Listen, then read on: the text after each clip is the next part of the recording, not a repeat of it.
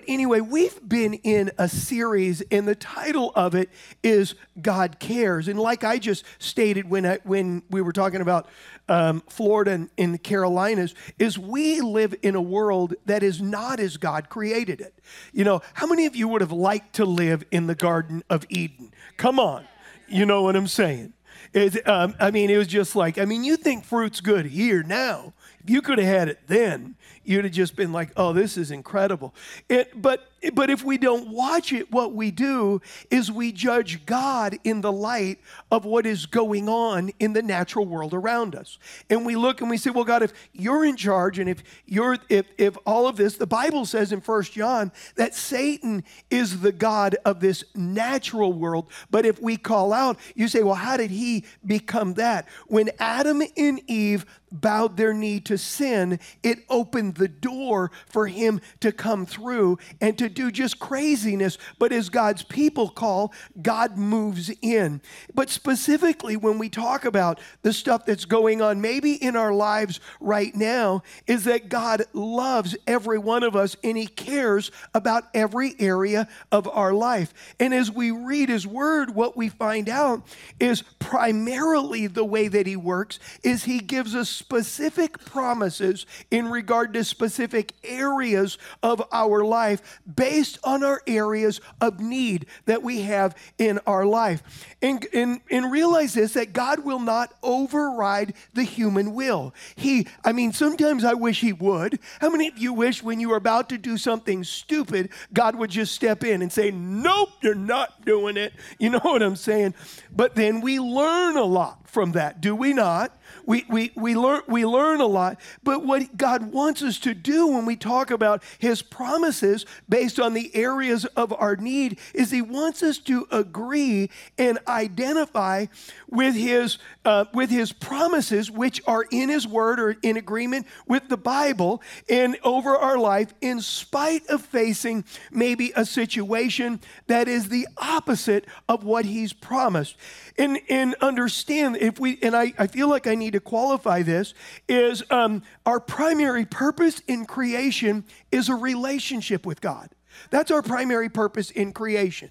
And since our primary purpose is a relationship with him, is we seek him first and we seek the promises second. We don't seek the promises and not God. How many of you know he's not a sugar daddy? Are you with me? He's not just God, no, we seek because our relationship with him is what makes us whole. Our relationship with him is what gives us proper perspective. Our relationship with him is what gives us peace and joy and strength. And actually what it does is, what I've noticed is that when we seek him first, he gives us the ability to stand en route to experiencing his favor, his care, his promises, and he basically equips me because I've sought him first, and that relationship fuels me as I'm en route to that promise that maybe I'm anchoring on in his life. And when I think about this when I say this, I think in talking about this, there's one word that I believe affects us experiencing all that God has, just one word, and I know that there's more, but one that is paramount that he talks about over and over again, and it's the word forgiveness. Everybody say forgiveness. Forgiveness. I can't possibly think of a topic that affects us experiencing his presence, his favor, his care, his promises more than that one word, and it's the word forgiveness. And I think that what we're going to do today is we're going to focus on and talk about forgiveness. It's one of the most powerful things that we can do that affects our health spiritually emotionally, psychologically, physically. It probably more than we realize how much it affects us. And when I bring up the topic of forgiveness, I don't want to overgeneralize, but I kind of am, is I think that when you bring up the topic of forgiveness, there's usually 3 ditches that people fall into in this area of forgiveness. The first one is we love God, we get wronged. How many of you got wronged this week? How many of you know what I'm saying? This week. Okay, where do the rest of you live? No, I know what it is. Y'all are super forgiving, so you just forgot it. How many of you are with me on that? That's it. But we get wronged, and then we get resentful, and then we get unforgiving. And so what happens is somebody does us wrong, we get resentful, and then we get unforgiving. That's kind of the first ditch. The second ditch is we love God, we get wronged, we forgive the person, but we still remember it, and Satan uses it because we remember it, and he says, well, if you really forgave them, then you wouldn't remember it, and so he uses it to beat us up. And we're going to find out that God, when you forgive, sometimes some of the things we grow through in forgiveness was because of an experience, and so we flash back to that experience, but the barbs and the hooks have been burned off. How many of you know what I'm saying? And so Satan will use it to beat us up, telling us, well, if you'd forgiven them, you would have just forgotten it. And the next type of unforgiveness, or the third ditch, is what I call transferred unforgiveness. Transferred unforgiveness is when we pick up other people's beef. We pick up other people's offense because something happened to them and then they share it with us and we start getting it. How many of you know what I'm saying? And we're just like, oh my gosh, you know what I'm saying? And so we get this transfer thing and through the association, and now we got a burr under our saddle, so to speak, in regard to that person or in regard to that situation. And I realize that sometimes we need to process, and I'm not saying that in order to let go, but I've noticed this, is there's very few people that are spiritually healthy enough to do the right thing and not pick up when we get burned. How many of you know what I'm saying? There's very, very few people that are like that. You know, I have a barbell up here. It's only 12 pounds. Only 12 pounds. How many of you can lift 12 pounds? Let me just see your hand. Say, I can lift 12 pounds. How many? Try it again. How many of you can lift 12 pounds? Let me just see your hand. Okay, Jake, do me a favor. Come up here. I want you to come up. I want you to come up here, Jake, and I want you to just stand right here. Okay. Everybody, give Jake a shout. Come on. Okay. Now, Jake, what I want you to do is grab this barbell. No, just one. Nope, right there. Just grab that, baby. Okay, and I want you to stick your arm straight out and just hold it right there. Just hold it. Just stay there for a few minutes. Okay, just stay there. How many of you know that 12 pounds is easy? 12 pounds is easy. And you know, when you think about somebody doing us wrong, it's justified to be ticked a little bit. Are you not with me? We can just, how are we doing, Jake? Good. You're good. It's justified. And what happens is it look like just this isn't that big of a deal. And then you get around it. And what I notice is this, is when we pick up unforgiveness, the longer we hold on to it, the more of our attention that it gets. And it used to be really easy. It used to just be, oh, that isn't a big deal. But what happens is the longer we hold it, what happens is, notice it's beginning. That's smart. That's smart. Let me just say this. That's what we do with unforgiveness. We modify our life to cater to it. You're good, Jake. You're good. Just keep. Oh, Jake, we're not done, man. You gotta. We're done. Go ahead and sit down. Go ahead and sit down. Give him a hand. See, the longer we hold on to it, the more draining it becomes. And before it wasn't that big of a deal. But after a while, it begins to consume our entire attention. We begin to see life through it. We begin to judge people through it. We begin to build things around it in our life. I want to look at something the Apostle Paul said in 2 Corinthians chapter 2, and I want to just give you a little background. We're going to start reading in verse 5. But the Apostle Paul is the one that pioneered the church in Corinth. There was initially 3 letters to the Corinthian church. They lost one, and so we only have 2 of those letters.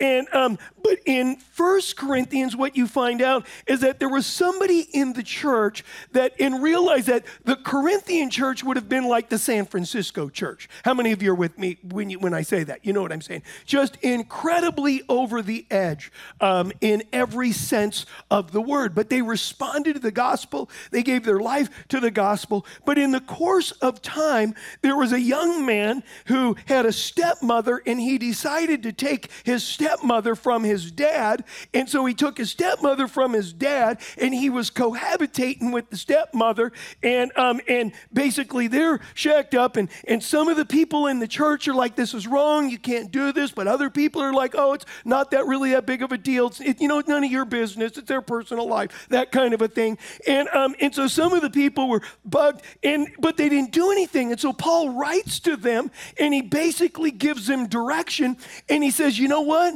That's wrong. And you know what you need to do is discipline that person and kick them out of the church until they repent. How many of you know that's a little different than today? But that's what they did. That is what they did. And so they kicked him out of the church. And by the time we're reading 2 Corinthians comes around, is this person has repented and they've made it right. And they've got it right. And in verse 5, he said, I'm not overstating it when I say that the man who caused all the trouble hurt all of you more than he hurt me. Most of you opposed him, and that was punishment enough. Now, however, it is time to forgive and comfort him. Otherwise, he may be overcome by discouragement. So I urge you now to reaffirm your love for him. I wrote to you as I did to test you and to see if you would fully comply with my instructions. He's referring to when they told him you need to leave unless you repent. Verse 10, when you forgive this man, I forgive him too. And when I forgive whatever needs to be forgiven, I do so with the authority, with Christ's authority for your benefit. Now look at verse 11. So that Satan will not outsmart us, for we are familiar with his evil schemes. Look at the statement there that unforgiveness is a scheme. Unforgiveness is a demonic plan. Unforgiveness is a strategy of Satan to screw up our life. It's a strategy of the enemy. Forgiveness is the greatest gift we can give ourselves, or the greatest trap that Satan uses to disrupt our life. He will disrupt our life with it. And I think it's also, I believe, one of the most challenging things when we've been wronged. Are you with me? It's one of the most challenging things, especially if you're one of those people that have a right and wrong bone. How many of you know what I'm saying? You're just like, I got a right bone, and that's just wrong. How many of you are with me on that? How many of y'all got right bones? How many? I won't ask you if you got a wrong bone, but you just got. You know what I'm saying? And that just ain't right. Look at what it says in Galatians 6, verse 1 and 2. This is the Amplified. It says, brethren, sistren, that's everybody. If any person is overtaken in misconduct or sin of any sort, you who are spiritual, and look at this, who are responsive and controlled by the Spirit, capital S, Holy Spirit, should set them right and restore and reinstate them. That's the motive. Without any sense of superiority and with all gentleness, keeping an attentive eye on yourself, lest you should be tempted also. Now look at verse 2. Bear, endure, and carry one another's burdens and troublesome moral faults, and in this way fulfill and observe perfectly the law of Christ, the Messiah, and complete what is lacking in your obedience to it. Now, what I want you to notice is, what is the law of Christ? He said, I give you a new commandment, that the old covenant had 10 laws, 10 commandments. The new covenant, he said, love God with all your heart and love your neighbor as yourself. So look at what he said. He said that we fulfill and observe perfectly the law of Christ when we forgive, when we let it go, the Messiah. And then look at this statement, and complete what is lacking in your obedience to it. God looks at us and he said, when you forgive and let stuff go, what you're actually doing is completing your obedience to the law that Jesus gave to do to others how you would have done to you, to love your brother as yourself. He said, and let me just throw this in there. He knows it isn't easy, but what he's saying is you are stepping outside of your flesh, of your right and wrong bone. You're stepping outside of it and you're saying, Lord, I realize that you said that the mark of a disciple is their love. The mark of a disciple is them to walk in love. And for me now to complete what is lacking in my commitment, it's not just my words, God, that you see, but it's my heart that you see when people do me wrong, how I handle it. He said, you are actually completing what is lacking in your obedience to the law, to the law of Christ, which is to love your neighbor as yourself. See, forgiveness is a muscle that if we're not careful, it can atrophy and affect every part of our being. Muscles have to be worked. They got to be worked. They have to be worked. And we got to use it sometimes, usually every day. We got to use that muscle every day. Look at what Jesus said in the Lord's Prayer. And many of you, and you could read the whole Lord's Prayer in Matthew 6, 9 through verse 13. But look at verse 11 says this, give us today the food we need. Now look at verse 12. And forgive us our sins. Now look at this statement. As we have forgiven those who sin against us. We see the word forgive is, okay, I have no consequence. I'm forgiven. But when you look it up in the original Greek, the word forgive means to release from a tendency. We all got bends. How many of you have ever repented of the same? Oh, no, let me just say this. How many of you got a struggle and you've repented more than once over that same struggle, The forgiveness of God gives us the ability to straighten that bend out over time. It just go over time. He said that my ability to overcome my tendencies in life is directly linked to how I dish out forgiveness to other people. He said, God forgives you. He forgives, but realize, and then look at what it says in verse 13. And don't let us yield to temptation, but rescue us from the evil one. It's not an accident that verse 13, Jesus was right in the same topic. And forgive us our sins as we have forgiven those who sin against us. And don't let us yield to temptation, but rescue us from the evil one. When Jesus was teaching on faith in God and seeing God move mountains in our life, Mark 11, 23 through verse 25, he basically said, I tell you the truth, you can say to this mountain, be lifted up, thrown into the sea, and it will happen. But you must really believe it will happen and have no doubt in your heart. Verse 24, I tell you, you can pray for anything, and if you believe that you've received it, it will be yours. But then verse 25, but when you are praying, first forgive anyone who you are holding a grudge against, so that your Father in heaven will forgive your sins too. See, God is like, okay, you got to realize, kids, this is huge. This is huge. Some of us we are like, you know what I'm saying? We got white gloves on when it comes to getting around sin. But we swallow 5-gallon buckets of unforgiveness and resentment. And we're like, Jesus, I love you. He's like, yeah, but you hate that person. You know what I'm saying? Yeah, but you ain't got over that. Yeah, but every time you think about them, you pull them up and punch them 5 times and then set them back down. How many of you know what I'm saying? And God's like, let's work there. How many of you are with me on that?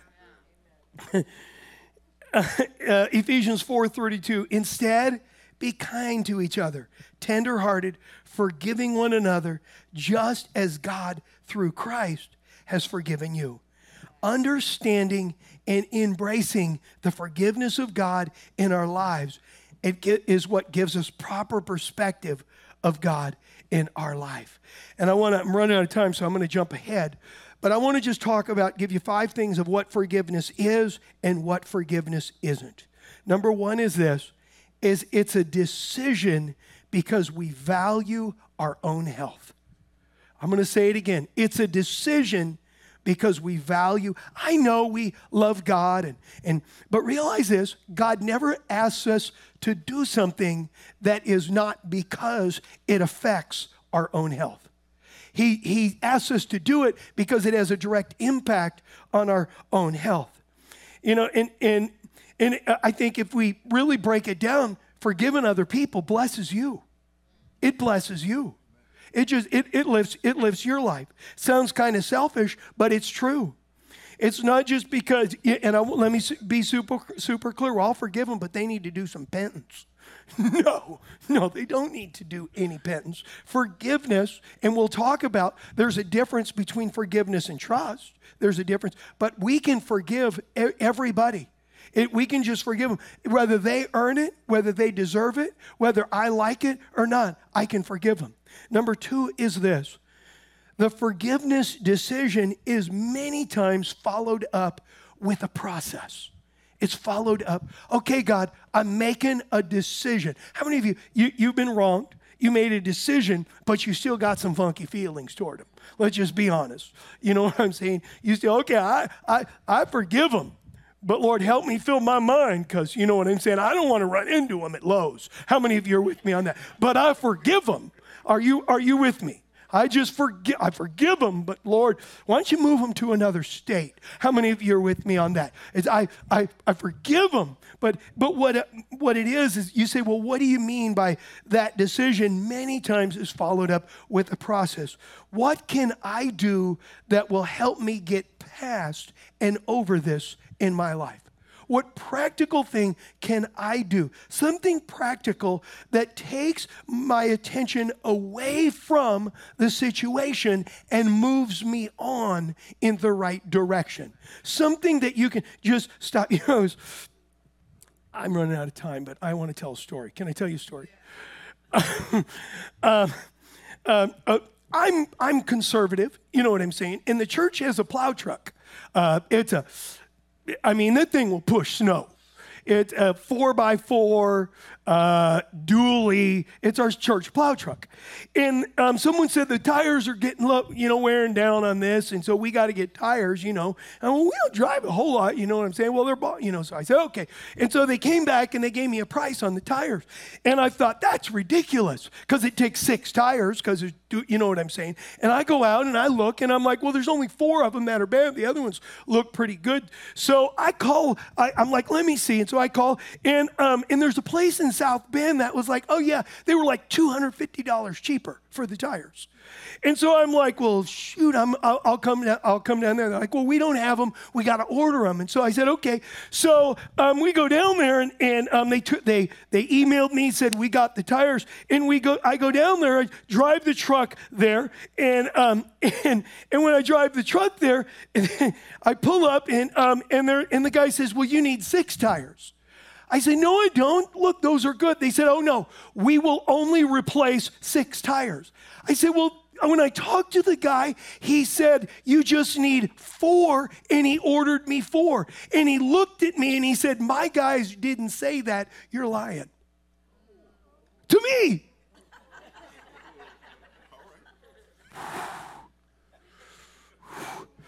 My mother-in-law was with me. She's like, you know, because she's going to pick me up. She looks at him and she says, he's a minister.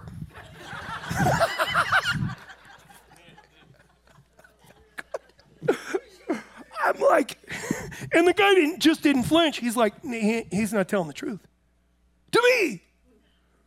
Oh. How many of you have been torqued? Come on, no. Now look, see what you're doing right now is you're sharing in my offense. I'm bringing you right alongside. And I sat there and I was like, I felt myself. How many of you are with me like that? I felt myself. Dear Lord.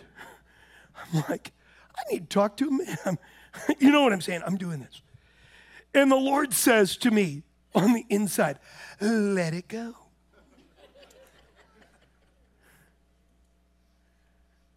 I said, Lord, I'm not feeling it. How many of you know what I'm saying? And I went into the store and I'm doing this thing in the store and I'm like, in the back of my mind, I'm like, you should just go talk to the manager. Talk to the manager. Talk to the manager. And the Lord said, don't do it. And I could justify it. I said, Lord, he's going to ruin their business. I love this company. And so I'm going to help him because he's terrible. Public relations. He should be washing people's dogs in the back room. How many of you know what I'm saying? He should not be with. Finally, I just say, how long did it take you? It was a process. You know what I'm saying? And the dude that saw him say that to me looked at him like, are you serious? Did you just say that to him? And I was just like, and I know some of the people in the store. Matter of fact, one of the managers in the store goes to church here. Oh, how many of you are with me on that? I'm going to text him. I want a picture of you. I'm just going to text him. But you say, what did you do? I just said, okay, Lord, I forgive him. I let it go. Now I don't even know what the person looks like. I just walk, you know what I'm saying? I don't even know what the person looked like. 3, forgiveness is not denying our feelings, but confronting our feelings with the truth of the Bible until they follow. It's confronting them. It's not a feeling. When I feel like I've forgiven, then I've forgiven. No, you just keep confronting those feelings with the truth. I'm a forgiver. I make a decision right now. I forgive in Jesus' name. I make a decision to forgive. Lord, help me to move on. Number 4 is this. It's an attitude that's revealed in our prayer life. You say, what do you mean by that? Well, this is what I know, is when somebody wrongs me and I need to get to the point where I can pray that God bless them. That's what I got to do. You say, well, why do you do that? Because it gets to the root. It gets to the root. So I'll just, can you say, well, you're like, oh yeah, I'm praying for him. I'm praying that the Lord takes them to heaven because it's more of a blessing to be there than down. No, that's not what I'm talking about. How many of you know what I'm saying? But can you in your life just stop and say, okay, God, you say, well, I'm being dishonest because I really don't want God to bless them. Do it anyway. Just do it. Just stop and just start saying maybe it's an act of faith. It gets to the root of unforgiveness. It gets to the root. You can't pray that for God to bless somebody and still have an unforgiving spirit and do it. And you say, well, it's fake. Well, just keep doing it till it doesn't feel fake anymore. How many of you know what I'm saying? Where you just stop and you just say, okay, it gets to the root. Sometimes we have to pray life-giving prayers to work the junk out of our own heart. Where we just got to, think about this for a moment. When Jesus was on the cross, he said this. He said, Father, forgive them, for they don't know what they're doing. Now, this is my question. Was God having a problem with forgiveness? No, God wasn't. But Jesus had just been beaten within an inch of his life and crucified on a cross, and had been through the most atrocious things. And on the inside of him, he had to stop and say, I am not breathing my last breath with an offense in my life toward all of these people who've done me wrong. Father, bless them. Father, forgive them. Father, help them. It was him stopping and saying, it wasn't for God. It was Jesus after everything that had happened. And the last one, number 5, is this. Forgiveness isn't the same as trust. It's not the same. And let me be clear. We want to trust people. We do. But whoever has broken trust must be willing to rebuild trust. They must be willing. Your forgiveness is unconditional. You just say, I'm going to forgive them. Forgiveness is commanded, but trust is earned, and it must be maintained. The Bible is full of verses that say things like this. Don't place confidence in an unfaithful person because you'll smart for it. You'll get burned for it. The Bible is full of those. You know, even Jesus, every life-giving relationship is based on trust. It's based, you trust the person. Jesus didn't trust everyone. So if not trusting somebody was sin, then Jesus sinned. Look at what it says in John 2, verse 24 and 25. It says, but Jesus didn't trust them, because he knew about all about people. No one needed to tell him about human nature, for he knew what was in each person's heart. Let me be clear, is very simply, we want to trust people. We want to. But restoration is based on the acceptance of responsibility on their side. Where maybe they've wronged, they did something, they accept responsibility. You forgive, you absolutely forgive. And you know, the enemy comes in and says, well, if you really forgave, then you would forget about it. Sometimes that's true, but sometimes it's not true. Sometimes when you think about it, God just did some incredible things in your heart through that situation, and you remember it, but the barbs are gone. The downward spiral, it's gone. See, our goal is to forget. Our goal is to forget about it. Our goal is to move on. You know, but I just want to, everyone stand up. I'm out of time. Maybe you're here today, and based on some things that the Lord did in your heart, you personally grew. God did some great things. That's awesome. But I wonder today if there's right now in your life, the Holy Spirit is blowing on. He's blowing on. He's blowing on an area. He's blowing on a person. Or maybe you still got a barb, you know, or maybe you just, maybe even, I've had people say to me, Christians, I'll never forgive them. I'm like, you're killing yourself. Joyce Meyer says it like this. Unforgiveness is like drinking poison, expecting the other person to die. That's what it is. And maybe today, I want us to just close our eyes for a moment. You're here today. And you say, you know what, I realize right now, I just need to forgive him. I just need to. I want you right now to just agree with the Lord and make that decision. Just make the decision. Don't wait for a feeling, just make the decision. Maybe on the inside of you, even just say their name. Lord, I forgive him. I forgive him right now. Maybe more than one person, I don't know. But you say, I forgive him. And next, Lord, we're asking you to do a work in our heart. To remove every barb, to remove anything that, the residue of that situation that pulls us in the wrong direction. Lord, we choose you today. We choose your way today. We realize that your word tells us that unforgiveness is a scheme. It's a tactic of the enemy to drag us down. And maybe today, Lord, I pray that all of us that are here, all those that are online, that, Lord, that we would stop in our life and we would look. And God, that maybe what is the practical thing we can do right now to forgive? What is it? Maybe it's to pray for them. Lord, maybe it's to give them something. Maybe it's to do something. Whatever it is, but Lord, whatever you breathe on, we say yes to you. Thank you, Lord. In Jesus' name, amen. Amen. Can you say amen? You know, I realize today is meat and potatoes message. Are you with me today? And then while you were eating your meat and potatoes, I slid some salad in. And you said, well, I don't usually eat salad. Today you did. Today you ate some salad. Why? Because God loves you. He cares about you. But I wonder today, you're here and you've never given your heart to Christ. That's up to you. But I'm going to tell you, God's got better. He's got better.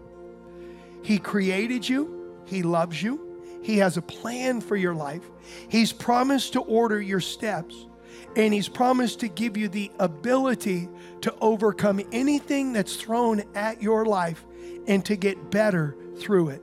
But it all starts with you realizing your primary purpose for creation is a relationship with Him. And you're here today. God's not asking you to fix anything. He's asking you to surrender to Him and give Him your heart. I want to pray for you right where you're at. That's you. On the count of 3, I want you to lift your hand and we're all going to pray together. 1, 2, 3. Lift your hand to the Lord. Thank you.